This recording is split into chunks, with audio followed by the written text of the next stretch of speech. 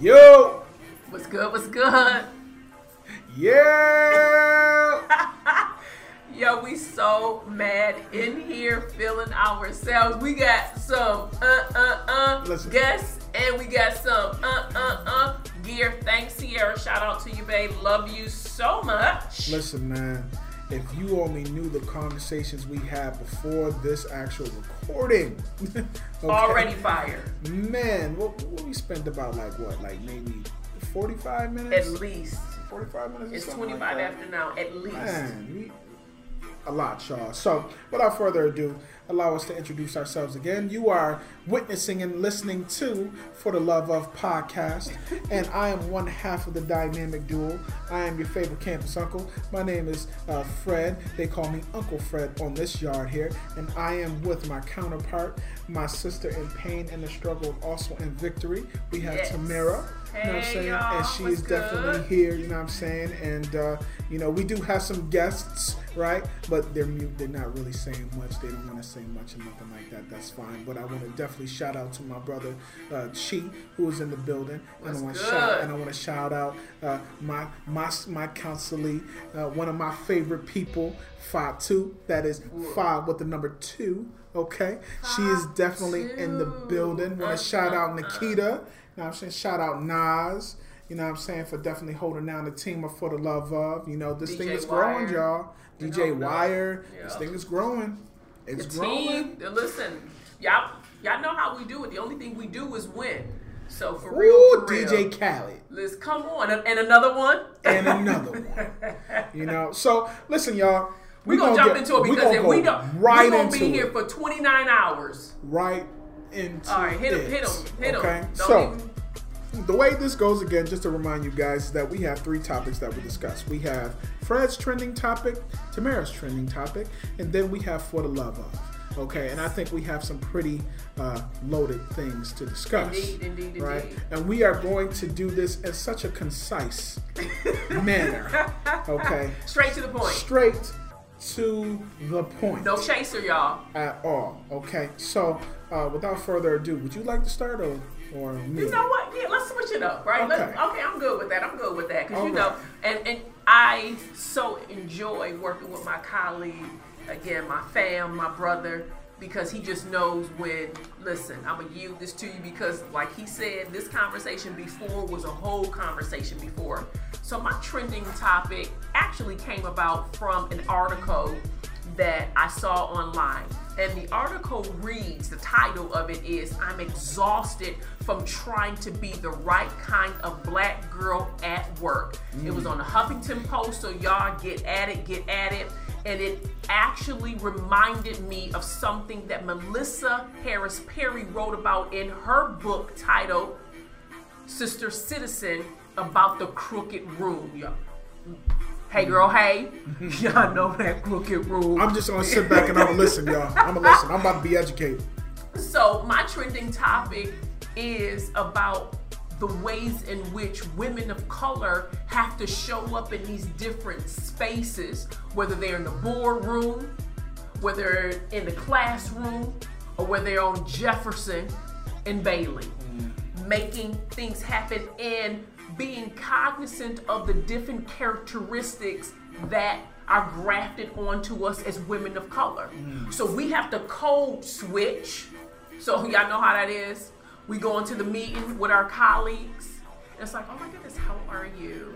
Oh, Yeah. How are you? Oh my goodness. Yes. Oh my goodness. You know what? Yes. I really, truly enjoyed everything about your presentation. It was a spot on the match. Thank you so very much. And yes, we will have an opportunity to intersect later. So right now, I need to leave because I have a meeting with one of my other colleagues. However, I will make sure that I reply to your email, okay? Thank you so much. That's so phenomenal because if y'all could see how she switched up her disposition, her mannerisms, like it's just like, yes, hi, how are you? Code switching. So then we go and we're kicking it. I'm with my boy Fred, and I'm like, what's good? Hey, who we going to get something to eat from? Can you believe what had happened was, And what happens is all too often when we walk into these rooms, these spaces, most times because we know that black women are on the move, we know that we're ascending in different spaces. We already talked about our career trajectory, our education. Most times we're the only one at the table, so we have to switch that game all the way up, because if we were to be as passionate and animated or as enthusiastic as my colleagues and our guests have an opportunity to see me, or even if you've ever seen me present or been to my classroom, most people would call me aggressive, which I've been called. I've been mislabeled, misunderstood, and demeaned because of my position and my passion around that. So the thing that really, really bothers women of color is the idea that we can't just show up authentically because we have been, again, labeled in these characteristics that we show up in on TV. You see us, what? The angry black woman, right? So when we talked about historically, there were only 5 titles that were tethered to women of color. Mamie. She was only good for taking care of the white man, the masses' kids. Wet nurses. Y'all know what a wet nurse is? Right? Here it is. But she was considered not fit. And they indicated society, patriarchy. Well, matriarchy is the reason why our kids are bad. Okay? I ain't even gonna go there. So we got, that's Mama. Yes, we do. Then we have the Jezebel. Oh boy. So, right? The only thing that we're good at is laying on our backs, being of service to all men. Then we have what? The angry black woman. We've all heard her, and we've heard her well, because every time we see somebody, again, she can be impassionate, she can be enthusiastic. Is Cookie Lyon labeled as the angry black woman? So let me say this, and we're gonna talk about my black card after this. Okay. I'm just gonna give y'all a warning. I'm gonna drop it real slow. I don't watch Empire. You know what? Okay, listen. I still got my black card. You're not really the only one. Okay, good. Because I'm like, some people be like, we get ready. Like my wife and I, we saw Empire like I want to say maybe the first 2 seasons, maybe 3. After that, it was just like, because what do you have now? You got Power. Right. I watch Power. No, listen. You know Ghost is the truth. Yeah, we watch Power. You know what I'm saying? So that, no doubt. But continue. I just, yes. Do you think that Cookie will be considered the angry black woman? From what I've heard and in the sound bites and the snippets that I've seen, yes. Okay. And then the other thing, thank you for that. Listen, come on, give me some. The other thing I would venture into say, but not completely, some men and maybe white men may even say that she emasculates. Come on, what's his name?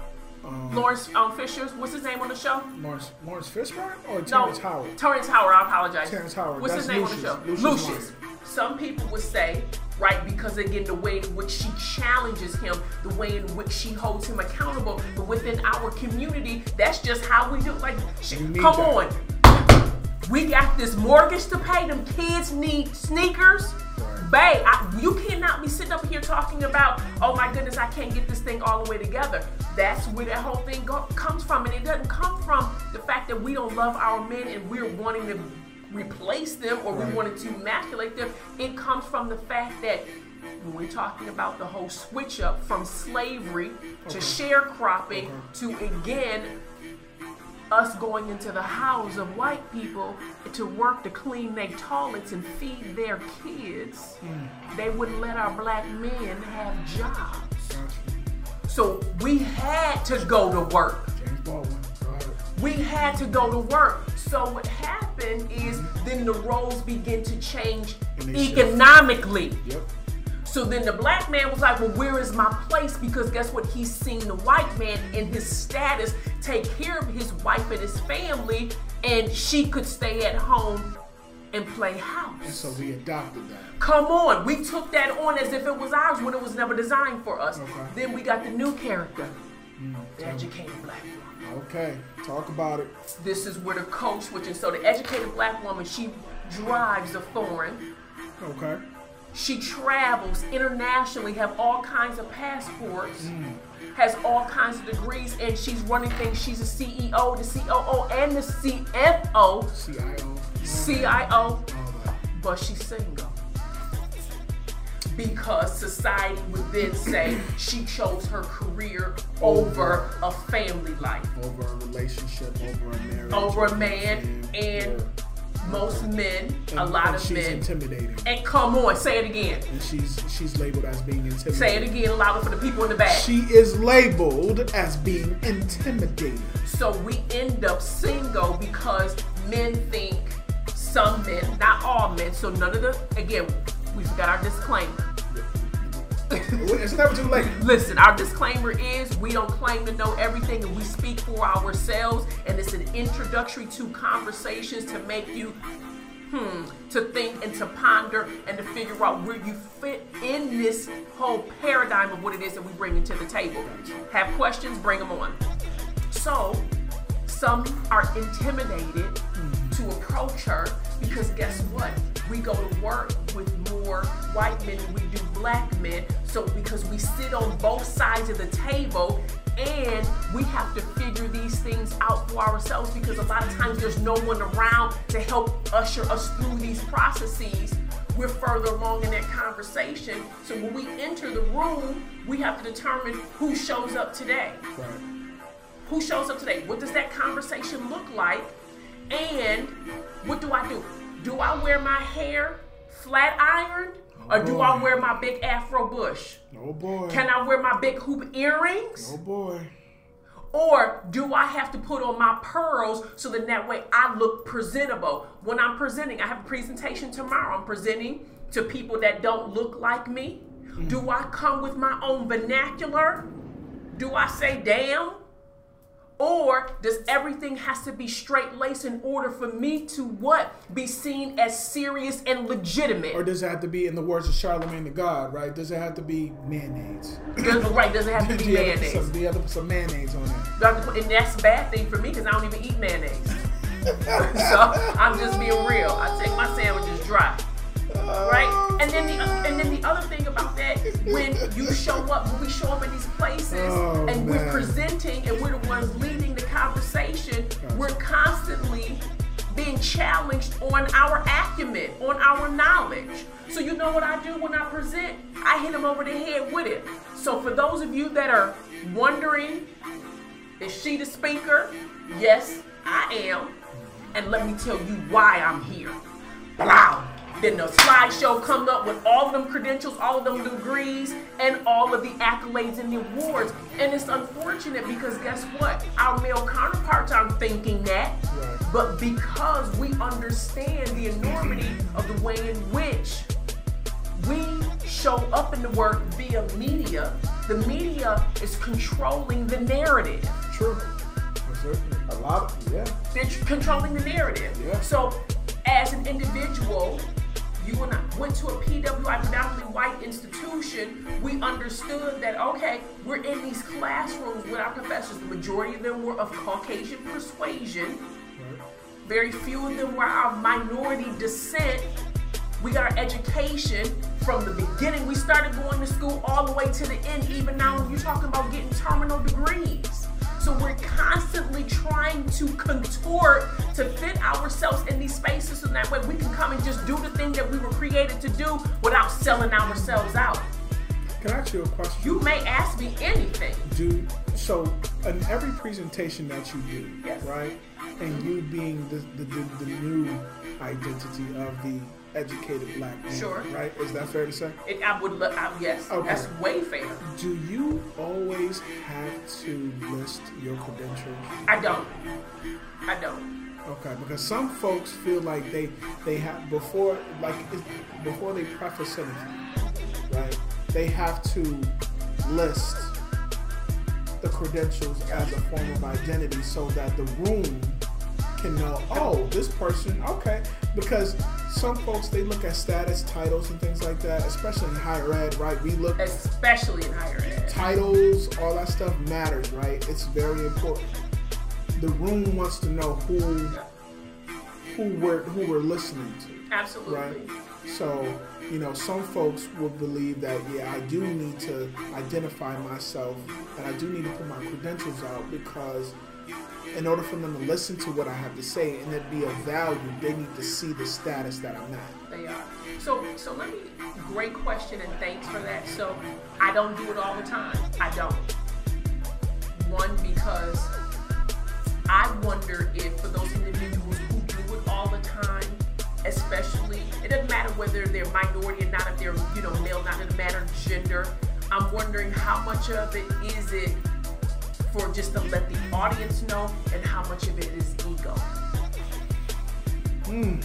Okay. Right? So since I'm about decreasing my ego and I'm about showing up as a servant to do the work, I don't always lay my credentials out.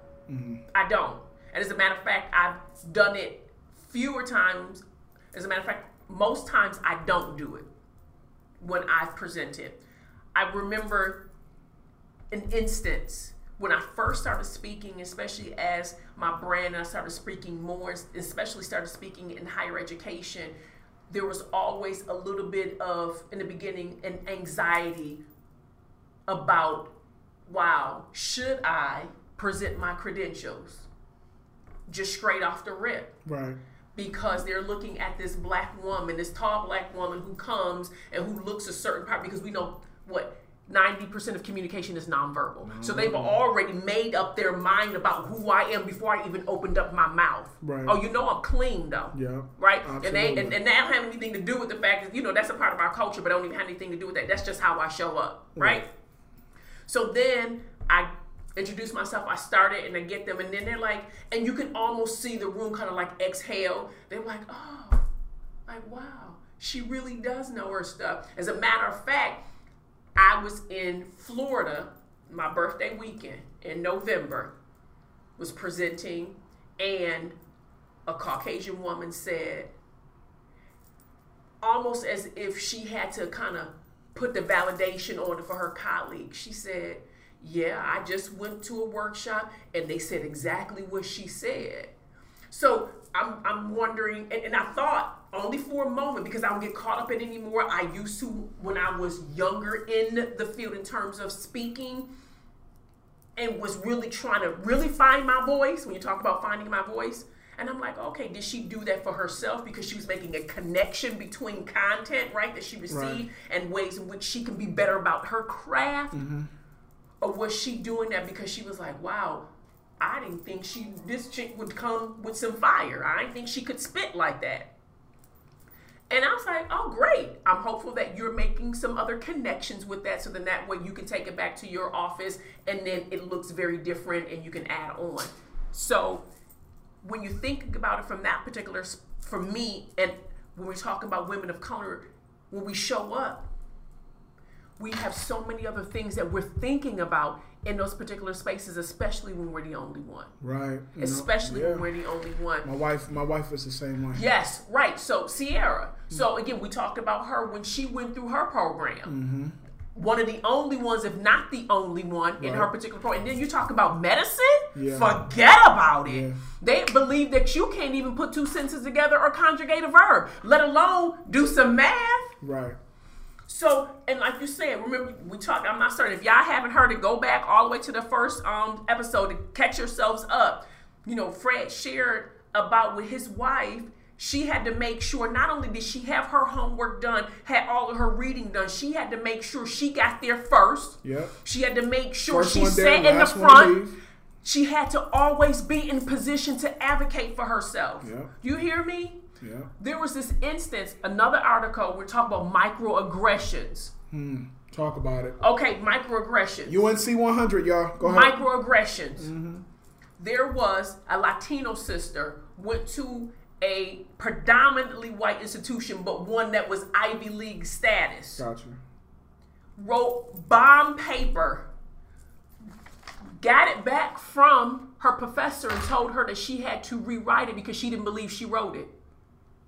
Wow. But wait, so she was waiting in line to talk to the professor. Wow. There was a Caucasian young lady in front of her who was in her class who told her professor, I need an A. Professor ain't getting no slack, no nothing. Right? Agency, privilege. And then, so young lady, she rewrites the paper and it's better than the first time. Still doesn't believe it. Still doesn't believe it. Crooked room. So here's the deal. And as I, again, transition and again, lean in for you. When we as women of color, when we show up and we angry, know that sometimes we got the right to be angry because there's much to be angry about. Right, but you know what's crazy? Even when you are angry, and that is like that's your genuine emotion at the time, in the present, right? You still are in conflict because you have to check yourself. Right, so you're fighting, so you you're gotta check yourself. You better say it. You gotta check yourself. So like if you go into a room, you about to have a presentation, but you just came from out of a situation that just got your emotions all going crazy, like you on like 100. Right. But you know you about to walk into a boardroom and you amongst a group of peers that don't look like you. You know you got to be like, okay, you know what? I got to turn that off. Got to turn it and off. I got to compartmentalize. I got to get myself back together. I got to take a breath. And sometimes that's not fair to you guys. It's not. I'm saying, because even with us males, right? Us male black professionals, you know, if we are having a bad day, but yet we have to teach, right? Indeed. We have to perform, right? Sometimes we have that opportunity as a privilege to use the audience that we're performing for as a canvas so that we can, we can outlast. So like, there's been plenty of times you can go to a class and a professor's having a bad day, and instead of teaching, they talk about that day.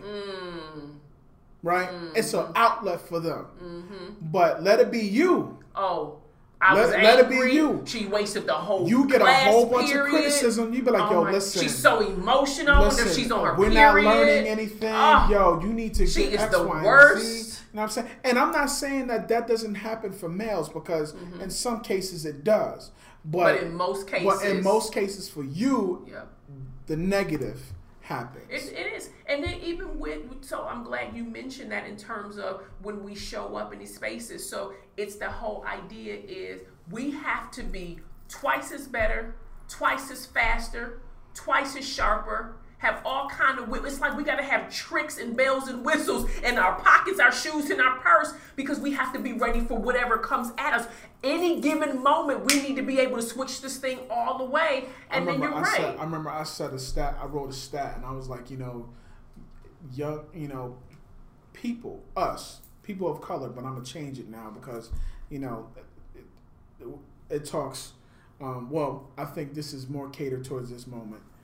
Black women, black professionals, in any profession, right, have to work twice as hard. Yeah. Commit twice as much effort. Yes. For half as much. And then guess what? And we still give up the whole idea of finding that space where we can, that quagmire, right? That soft landing, because guess what? You're missing. Right. Excellent topic. I learned so much. God damn. Tamara, y'all.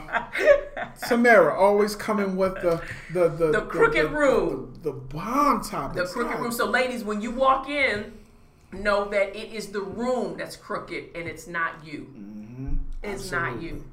So what you got for us? I'm going to switch this up a little bit, y'all. So earlier in the week, on our Instagram page, y'all, for the love of FTLO_, right? Follow us. We follow us, back. Please. I had a moment where I had to. You had a few moments this week. Yes, this one you in had particular. a few moments. This one Wait, in when you took the particular. glasses off in the car, Listen, I said, wait. I stopped everything. I said, Look. he mad.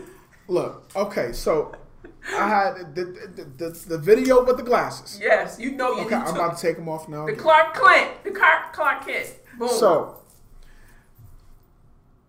I would like to talk about the fight culture in college. Okay, so and it's, you know what? And it's not even gangster related. It could be in the eyes of those that don't look like us. You know it is. Right. Because again, it's a characterization. Right. Absolutely. Right. Those heathens. They just can't be fighting. They're animals. They just can't be fighting just to fight. No. Yes. It's gangster related, right? Mm-hmm. You know what I mean? So, or it's drugs. A drug deal gone bad. Right. And the reason why I said that in my video is because that's how they view us. Sure. And when I say they, I'm talking about everybody that is not us. Right. Okay? So I would like to expand upon the fight culture. Okay? In particular, let's talk about the fight culture in the city of Buffalo when it comes to colleges. Okay? Now, back in my day, okay, I went to school in the 2000s, early 2000s, right? As an undergrad. And sure, there were fights, right? There was Bloods and Crips on campus, but they were cool with each other, right? You know, but every once in a while, like, you would see a fight or you would see somebody and you would always ask this question like, yo, like, why? Like, y'all fighting? Like, really? Like, for what?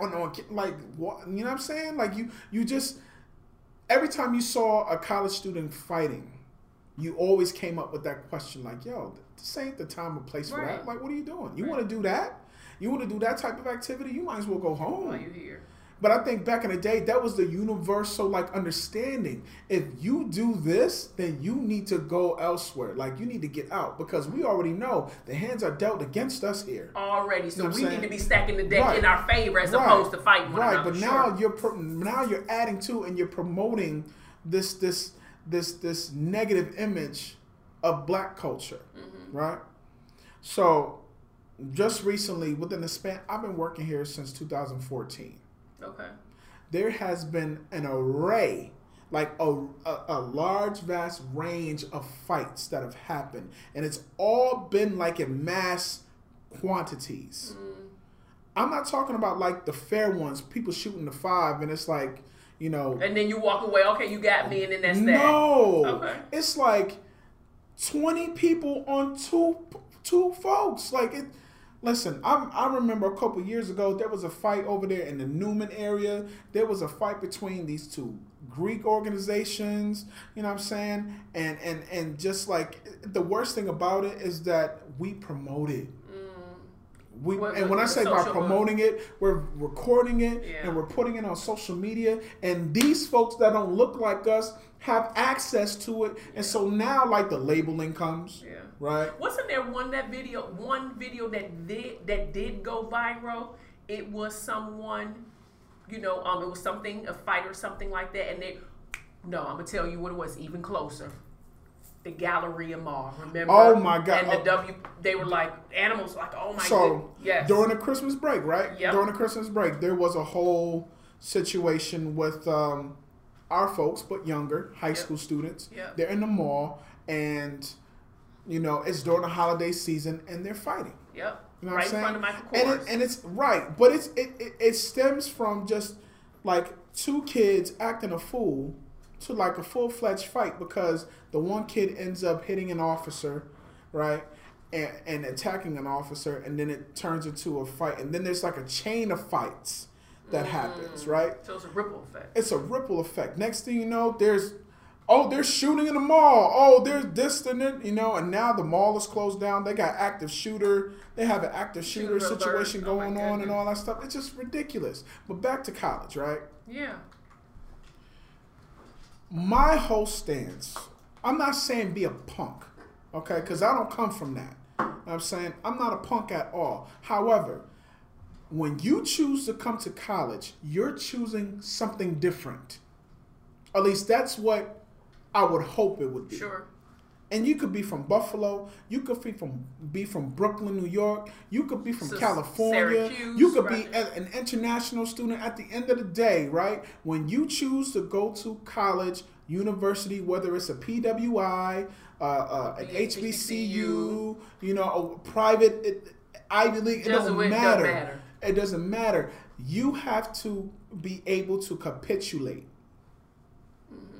Right? You have to be able to adapt to a certain style or a lifestyle towards the environment that you're going to. But I feel like a lot of these students aren't doing so. And there's proof in the pudding that they're not doing so. Because they maintain a culture that they're coming from and they're just simply bringing it here. And when they bring it here, right, they're like, everybody can identify. Well, not everybody. That's a generalized statement. Yeah. But like most of the people on campus, in particular Buffalo State, can identify, right, with this sort of activity. Sure. It's like a slice of apple pie. It's like, yo, we're familiar with that. That's what we and that's just what we do. That's what we do. It ain't no big deal. That's what we do. You know what I'm saying? And it's praised. But there's not too many students who have the nerve and the courage to be like, yo, what you doing? Yeah. That code of conduct. Remember, so we talked about that. Where's the code of conduct? And I go back to one of your beginning statements. Let's just say hypothetically we did have a disagreement. Where did just the disagreement that led to a fight between two people, and then afterwards, then we good, and then everybody walked off and then they did their thing? Like, that's the way it was. I believe when you said, I'm not a punk, I believe what happens is we're now raising a society of punks because no one, I wouldn't say no one, because again, that's putting out a whole blanket statement. Yeah. You see fewer and fewer examples of people being mature. Like you said, you've come here to go to college to get a degree, to learn about yourself, the world that you will inherit as you then move on to get married, whatever it is that you want to do with your life, own businesses, start businesses, travel. And then that's the best thing you can do. So for me, I always go back to this whole notion of imposter syndrome. We had a whole bunch of people that show up here and they come, a lot of them don't want to be here because I've heard it. I know that you've heard it in your classroom. My mother said if I don't go to college, she was kicking me out, and I'm 17, 18, and I don't have anywhere to go. How about one better? A lot of people are going to college just based off circumstance.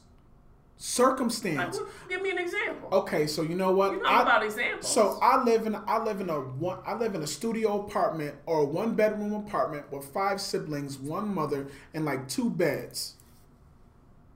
I need my own room. I want my own bed. And if that means I got to get out and I have to go to college to do it, I'm going to do it. That doesn't mean that when I come to college, I'm coming because I want to go to school. That don't mean I'm going to class. That means I'm coming here because I have refuge here. I have an escape. And I have agency. People taking care of me. I get meals here, right? I get meals here. I'm comfortable. I have a roof over my head. I can go to some parties. I have some friends. I can have a good time. I can have a great time. Wow. You know what I'm saying? But that mindset, when they're in high school and they make a decision to come to college, right? It's not transformative. Like they're not. The transition from high school to college is absent for most of people that look like us. Yeah, one of my scholars today in classroom, she said this is just high school number 2. Yeah, that's what she said. Yeah, and you see a lot of that behavior on college campuses now. You know, even outside of New York State, you see this behavior at like the Ivy League schools and like the top tier Research One institutions and D1 institutions. You're seeing this behavior. You see this behavior at HBCUs and like the most predominant and most profound and most prolific HBCUs. You're seeing that there. So I really do look. It bothers me that we still don't get it. Like we still are not understanding or grasping the understanding that when you choose college, right? College is a way out. It is. It's supposed to. And then I think one of the other things too, not only grasping the concept that when you choose college, because college don't choose you. Why do we know that? Because it's called, you got to put in an application. Facts. Guess what? You got to get your mom and dad to fast for information to complete that form. Facts. You have to get up and go to class. You got to write papers. You got to study. You got to read. So you choose it. I'm glad. Okay, so go ahead. I think another reason why these fights are happening is because a lot of our students are bored. Really? Yeah. So what do you think? There's not enough rigor? I won't say rigor. It's just the fact that, like, for an example, yes, the first few weeks, maybe the first month of school is lit. Everybody is like doing something. Everybody's involved, right? People are going to parties, on campus, off campus, house parties, whatever. You going to the student org events. You know, there's a whole bunch of stuff that happens in the span of a month. But after that, you get used to it.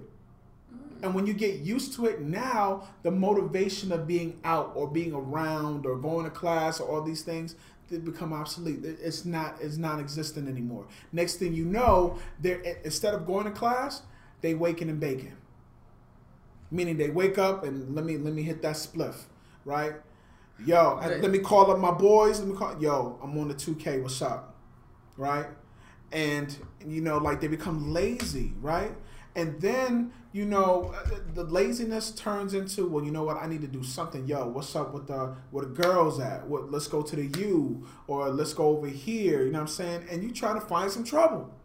You trying to find something to get into. So that's, to me, sabotage. It could be. Self-sabotage.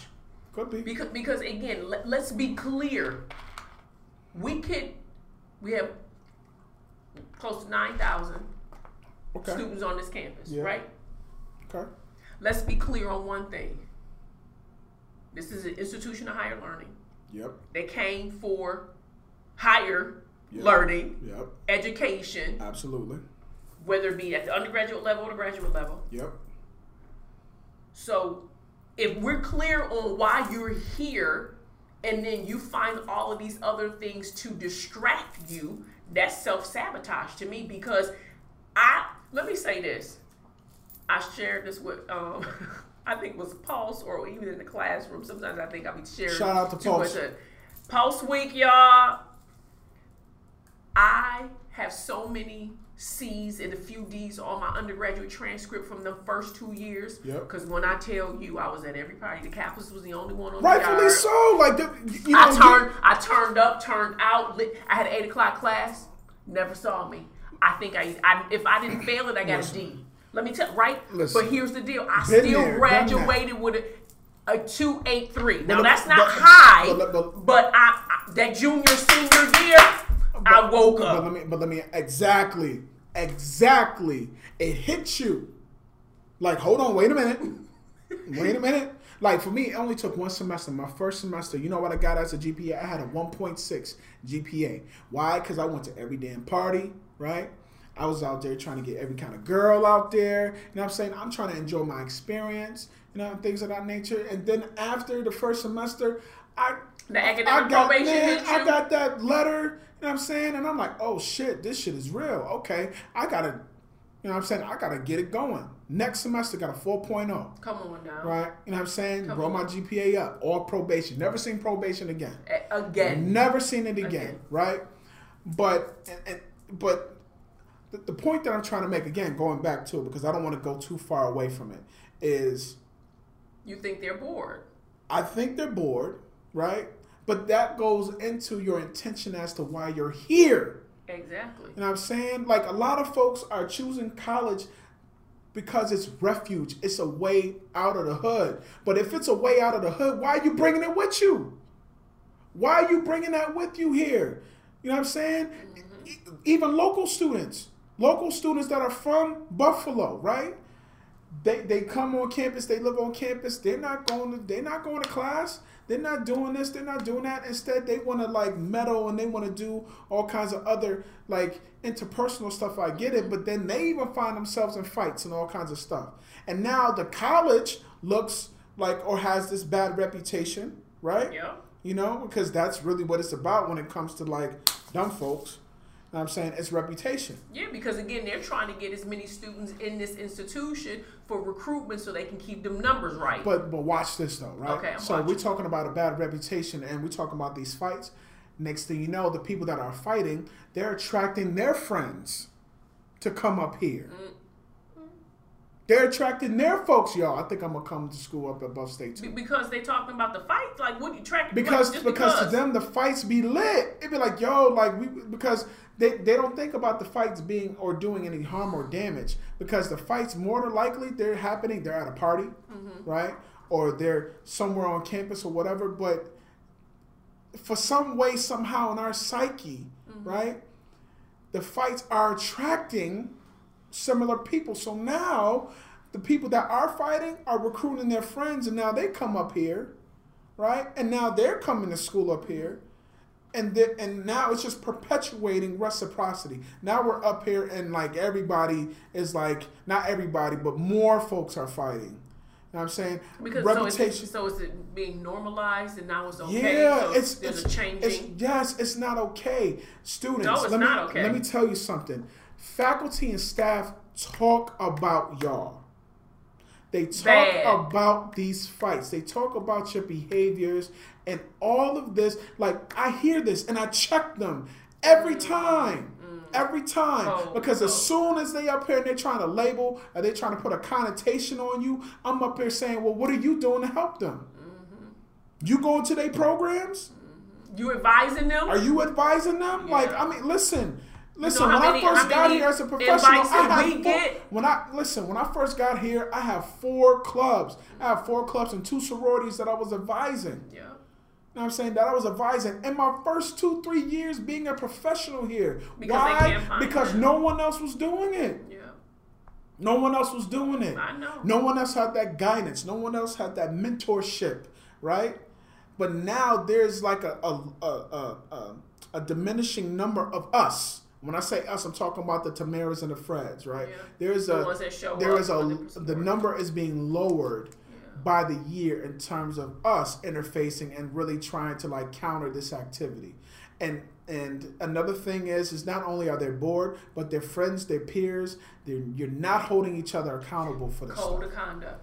You're not holding each other accountable for this. Instead, you're blaming people. You're blaming external forces or things, and you're name blaming. Oh, well, this person, I heard a person got into a fight the other day just because, like, yo, they looked at me a certain way. So I like, so what? Looked at? Yes. Yes. That's so high school anyway. Yes, man. Like, listen, I don't know what it is, man. I really don't. But the folks that have these attitudes, the folks that promote this culture of wanting to fight, listen, you're the people I need to talk to. And so I'm glad you said that, because when we're bringing our topics and we're having conversations, we also want to be a part again of the solution. We just don't want to be sitting here adding again our 2, 3, 4 solution cent in focus, here. y'all. We're solution focused. So if you are going through some things, if burdens are heavy for you and you're really trying to make this thing work, but you feel like you don't have a handle on it, right, and you need to just let go, listen. Find Fred, find myself. We're both in Twin Rise. Reach out to us and let us help you. And even if we can't, we will find someone who can, because we have to begin changing the trajectory of what this looks like. And not only that, we have to stop it, because we're at an impasse. We have to stop it, not now, but right now. Absolutely. Before the train is completely off the track and we can't get it back on. Right. And that's, as far as that topic, that's all I want to say. I care about my students. I care about my people, and the game don't change, just the players. Right. This even happened in my generation, y'all. People were fighting, but it wasn't like this. This is different. It's a different thing. And I think the other thing that we have to be cognizant of is, I feel like all of these scenarios, these made up instances, media, social media, since social media is so prominent right now, you're seeing so many more instances of fighting, bullying, because everybody's looking for that next viral video to be connected to them. Everybody's looking for, not everybody, a lot of people are looking for that 15 seconds of fame. They want to be viral. They want to be cool. They want to be down. Well, look, and they're doing it for the likes, for the shares, and for the thumbs up. For the clicks. Come on, for the clicks. Like, the thing that we want to say is that you're being used in the game as a pawn. Mm-hmm. Social media is nothing but a distraction that leads to destruction. Mm-hmm. A distraction that leads to destruction. And the more we buy into that form of validation, the further we grow away from our purpose, ourselves, and our communities. And then it leads to us fighting because you looked at me wrong. Stupid, yo.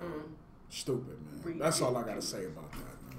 But moving on. So what's our topic? Our For the Love Of topic for today, y'all. Say what? Okay.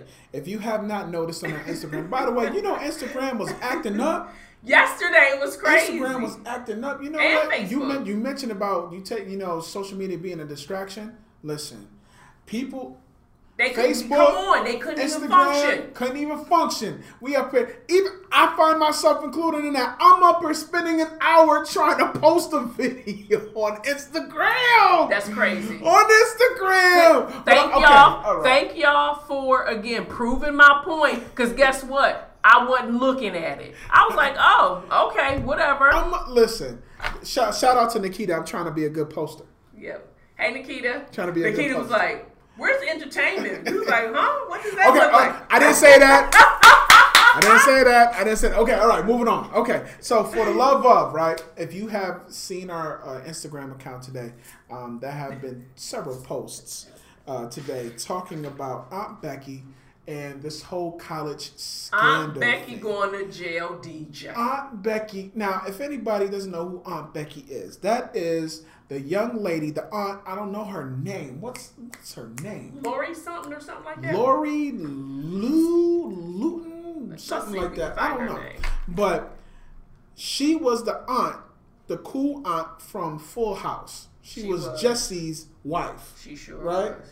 And Jesse Stamos' wife, right? So what happened was that her, along with another celebrity and their husband, were involved in a scam, right? Where they were paying Lori Loughlin. They were paying an individual as a middleman to forge, corrupt, manipulate all kinds of paperworks to get into these elite Ivy League Research One institution schools. Wow. Hear me again. They were paying top dollar for their sons and daughters to go to the best elite Ivy League schools in the country. I'm not talking about like $5,000 here or $100 here. I'm talking about like millions of dollars to this guy who was a master manipulator forger, right? He could forge anything. He could manipulate any kind of records. I'm talking about SAT, standardized tests that high school students take. If you aspire to go to college, you have to take either an ACT or a SAT, right? And you have to have a certain score as a standard to go into a school, right? These people were paying this guy to fabricate a whole story. To fabricate a score to make it favorable so that they can get into these schools.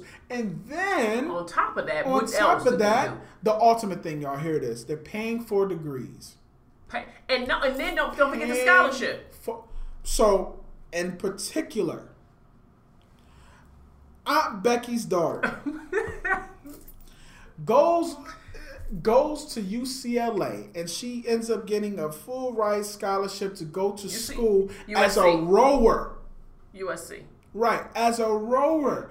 And then Aunt Becky's daughter goes online and talks about how she doesn't even go to school. Doesn't even do the sport. And then here's the icing on the cake. All she wants to do is party. She just wants to be in the party scene. That sounds familiar. It does. Right. But again, sounds familiar. But she's not paying. Our scholars, they want to come to school and party as well. But it's has a price tag. Now, here's the thing, y'all. We know that money rules the world, or money is the root of all evil. Or is the lack of money. Right. Okay, I agree with that. The lack of money, because people fight. But we also know that in this case, you had a combination of privilege. You had wealth privilege and you had white privilege together.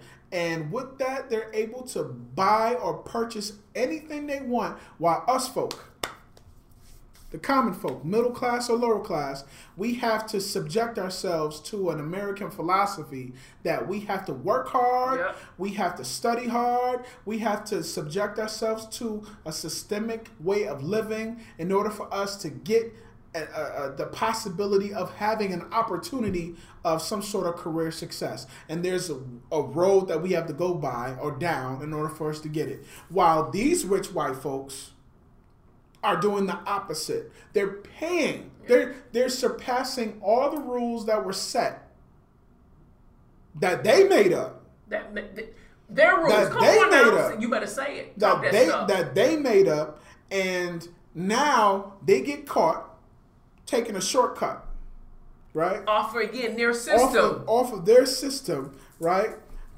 To purchase not only access into these colleges, but a guaranteed degree at the end of it. So listen, let me add this fire to you.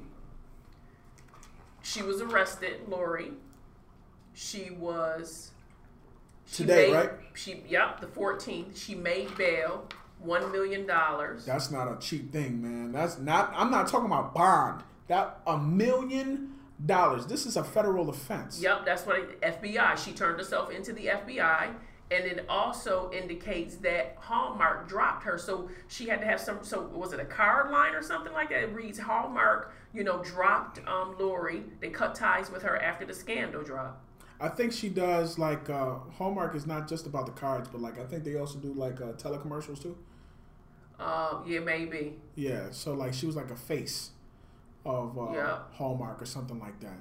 So my discussion is, why is it that we as the minority have to work so hard and be subjected to a system where we have to go through the rigorous college career, right, to earn this expensive piece of paper, but then you have these privileged folks, and it's not even just white folks, because black folks do it too, sure. You know what I'm saying? But you have these privileged folks who all they have to do is just purchase a degree. I think you purchase a career. I think you hit the nail on the head.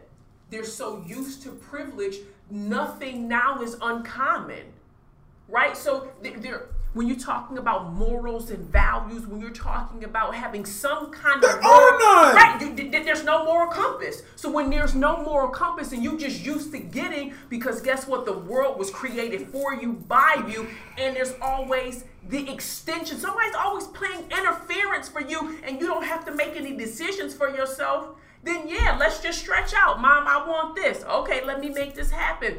When opportunities come to them that you and I will be like, absolutely not. They actually, is there a way for us to get away with it? Because they've been getting away with so much anyway. This ain't nothing new. Let me ask you a question. Ask me a question. Would you, if you had the opportunity for Jonte, right, to go to Harvard University, sure, right? Mm-hmm. But in order for her to go to that university, right, you had to pay top notch, so let's say you were this Lori individual. Yeah. And they tell you, hey, she can go there and she can have everything guaranteed. All you have to do is give us $1 million. Would you do that? For Jonte to go to Harvard for 4 years? Would you do that? No. Why not? Because some folks, for example, DJ Envy on the Breakfast Club, I know DJ he wrote, or he said, he's like, listen, he was like, celebrities do it all the time. He was like, yo, I'll pay for it. He's like, yo, if I can get access for my kid to be at the best schools, then I'm going to pay, right? I'll pay that price, no problem. I mean, but also in the same breath, what message are you saying to the other folks who have to work hard to even get to a Harvard or a Columbia or you know what I'm saying, or to these elite The Browns. Right. Yeah. Like what Princeton, like what message are you really articulating to everybody else that doesn't have this privilege of wealth? Let me say this. My answer, because we work in higher education, is steeped in something different, right? Mm-hmm. I don't necessarily believe that just because you have the resources to pay $1 million, that's the best education for my child. Okay. I believe in fit. I believe in environments that allow my scholar to come into a space where she's not told what to think, but she's showed how to think. Gotcha. I believe in an institution of any institution to allow people to show up as their creative individual so that can be the purest light of them without feeling like they have to be subjugated to any negativity. But see, that's your intention, right? That's your intention, your desire for your daughter. That is. Right? That is. What was the intention and the desire for these people when they were doing this for their kid? Like, because these kids didn't even want to go to college. They didn't even attend college. They didn't go and do the athletic scholarships that they posed that they had. They didn't go to class. All they did was they went and they did parties. Well, that's just coming from one person, right? So, like, what was their intention? So was it ego? Was it the fact that her and her husband have a certain amount of status? And I think her husband is the fashion designer for, how do you pronounce it? Massimo? Oh, I know what you're talking about, Massimo, but I know what you're talking about. Right. We don't know. If we messing up, don't worry about it. Just give us a couple items and we'll wear it. Right. We'll get it right. Okay, all right. So yeah, but is it when you get to a certain status, you're connected to people of privilege, money, and all of the other kids are going to college, all the other kids are doing things, and guess what? They're comparing. They're not strong enough to say, well, you know, what's the daughter's name? Josie or JD or whatever her name is. I don't know. And no disrespect, I just don't know her name. What about going back to my whole notion of failure and showing up how you are? Mm-hmm. What if their children just aren't college material? They told their mom and their daddy, I don't want to go to school. Gotcha. But because we've been socialized to believe that there's just one way to success, or they believe that in order for them daughters to be upstanding or to make them proud, no, you're going to get this degree. As opposed to saying, well, what is it that you're interested in? Gotcha. How can we help you? And you take that money and then give them a coach. Take that money, have them an opportunity to travel. Well, they already travel, but travel under the auspices of helping. Find out about yourself. How do you make this world better than you found it? How do you leave your mark? They could have done so much more to help guide their conversation, and then maybe, okay, well, you know what? You don't have to go to college. There's not one prescribed way of getting... Multiple ways to skin a cat, y'all. Come on. So my whole thing is this. Like, my personal perspective is, like, I have 3 kids. Mm-hmm, you do. And if I were to ever come into, like, the lottery and win that mega million jackpot, whatever. Come on now, like jackpot. We talking to you. Now, ask me, would I pay in a crooked way to guarantee my kids access into the most elite colleges and the best schools? No, I would not. Okay. Absolutely not. Why? Because I believe that you should earn your keep. Absolutely. You know what I'm saying? If you want to get into these institutions, right, because of the status and the name and the title that comes with it, and it upholds our family name and all that other stuff, then guess what? What you have to do, you have to earn your keep. You got to put in the effort. You got to put in the work. Because if I had to do it, you got to do it. Right. And you're no exception. I just don't like the fact that, like, the wealth, and that's the same thing with, like, celebrities purchasing honorary degrees. I don't like that. I don't agree with that. Like, for an example, P. Diddy, he went to Howard University, didn't even graduate. He dropped out. And then because he contributes all this money to the school, right? My man can have your name could be on the building, right? And we'll give you this honorary degree for your contributions, right? That shit is so backwards to me. Yeah. Like, what are you going to even do with that? Yeah. So you mean to tell me, like, if I see Diddy, I'm gonna be like, Dr. Diddy Combs? No. Absolutely not. No. But so again, that's a good point. That might be a whole nother for the love of topic. I hear you with the honorary degree and things of that nature, but I'm talking about HBCUs in particular. Sure. Our HBCUs are struggling to stay open. Understood.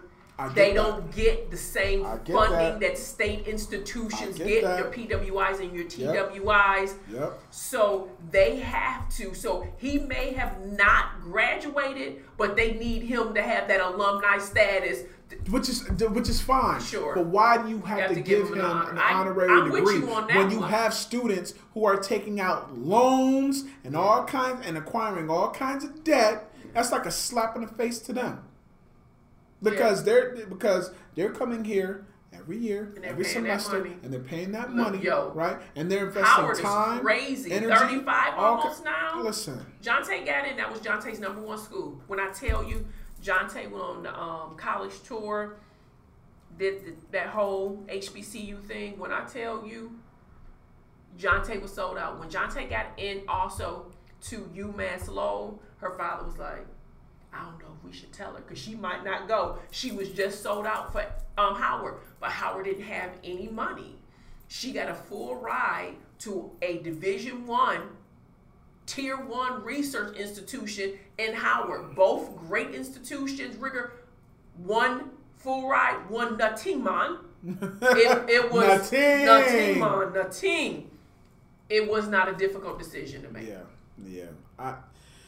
I'm just, and I agree, because HBCUs being land grant institutions, right? Yes. Like that whole complexity of that, and them having to raise money and become self-sufficient. Yeah. Like there's like allegedly there was a HBC, Bennett College lost accreditation, and then they had to sue the state, and then the state had to give them back their accreditation.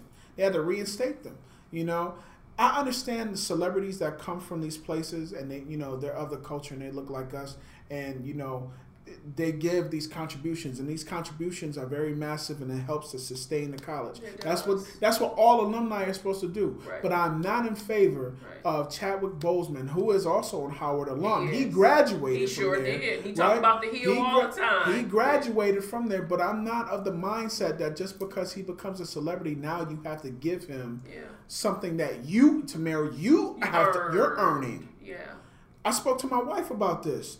And my wife was like, what? I totally agree, because if I got to give my blood, sweat, and tears, but all he got to do is give a check. Right. Right. And so let's, and then we're going to wrap this up, because this could be a whole nother dialogue. Absolutely. That brings me to, is it even necessary? Does it even matter whether I went to this institution or not? When you look at the amount of black wealth, whether it be in the athletic arena, movies, entertainment, entrepreneurship, why are we even having a conversation about our HBCUs going under and not having enough money? Right. It doesn't matter whether you graduated from there or not. You should be giving just because. And you shouldn't be looking for anything, because, again, that's a part of our responsibility to take care of our own. Absolutely. I agree. And that could be a completely different topic. That could be completely different. So I guess in closing, what I'm going to say is this: is that we don't. I don't even think it's in our mindset, especially for those who come from nothing, right? I don't even think it's in our mindset to buy something like that for our kids. Right, because like you said, it was held from us, it was held against us. So if anything, when we show up in this space, we're going to show up right and ready to go. Right. And maybe that's one of the other things that you're challenged with what these our babies are doing right now on the yard. Yeah, absolutely. Because it means so much for so many people, and then you just gonna crap on it because you trying to find yourself, you trying to figure some things out, or you confused and you hurt. Well, okay, and all of that may be true, but let's talk about it. Right. Folks, Yeah. that's just one of the things that that was on my mind. I had so many things Yo, on my y'all mind. have no idea. Y'all. So many things on my mind, y'all. So, but I'm glad that you bared with us. We made this as concise as we could. Yes. We had some amazing dialogue. I really enjoyed this podcast and this so conversation. Like if they're getting richer and more involved and fiery as we go along. So it's dope. So upcoming subjects. What do you think is going to happen? I don't know. I don't know. I know you all. We're leading into that. I can't tell you how many times I've been pulled to the side, emails, text messages, phone calls, FaceTime. Pulled to the side. About what? About Greek life. It's coming. I promise you. It will be before the end of the semester, for sure. I promise you.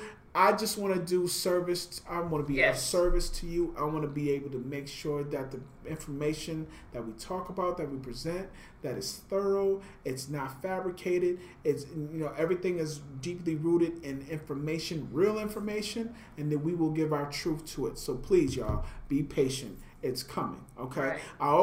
We also were discussing about, and this is a topic that I think we should talk about. Okay. Probably the next podcast is the whole diaspora, right? And talking about the differences between Black Americans, Africans, and Caribbean, Caribbean or students and things of that nature, and why, and cultures, right? Because that's very present here on our campus. It's very present at UB.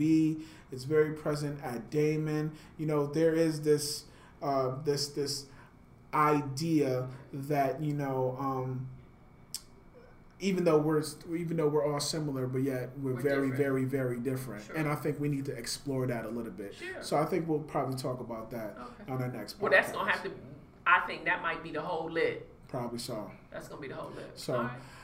All right, y'all. So I think that wraps it up for us today. That is. You know what I'm saying? It is For the Love of, y'all. You can find us on Instagram, FTLO_. We are on Instagram. We're also on Facebook too, right? I think we have a Facebook page. I think we're coming with that. I don't know, but we should. And, coming soon, we're also looking into potentially doing like simulcasting.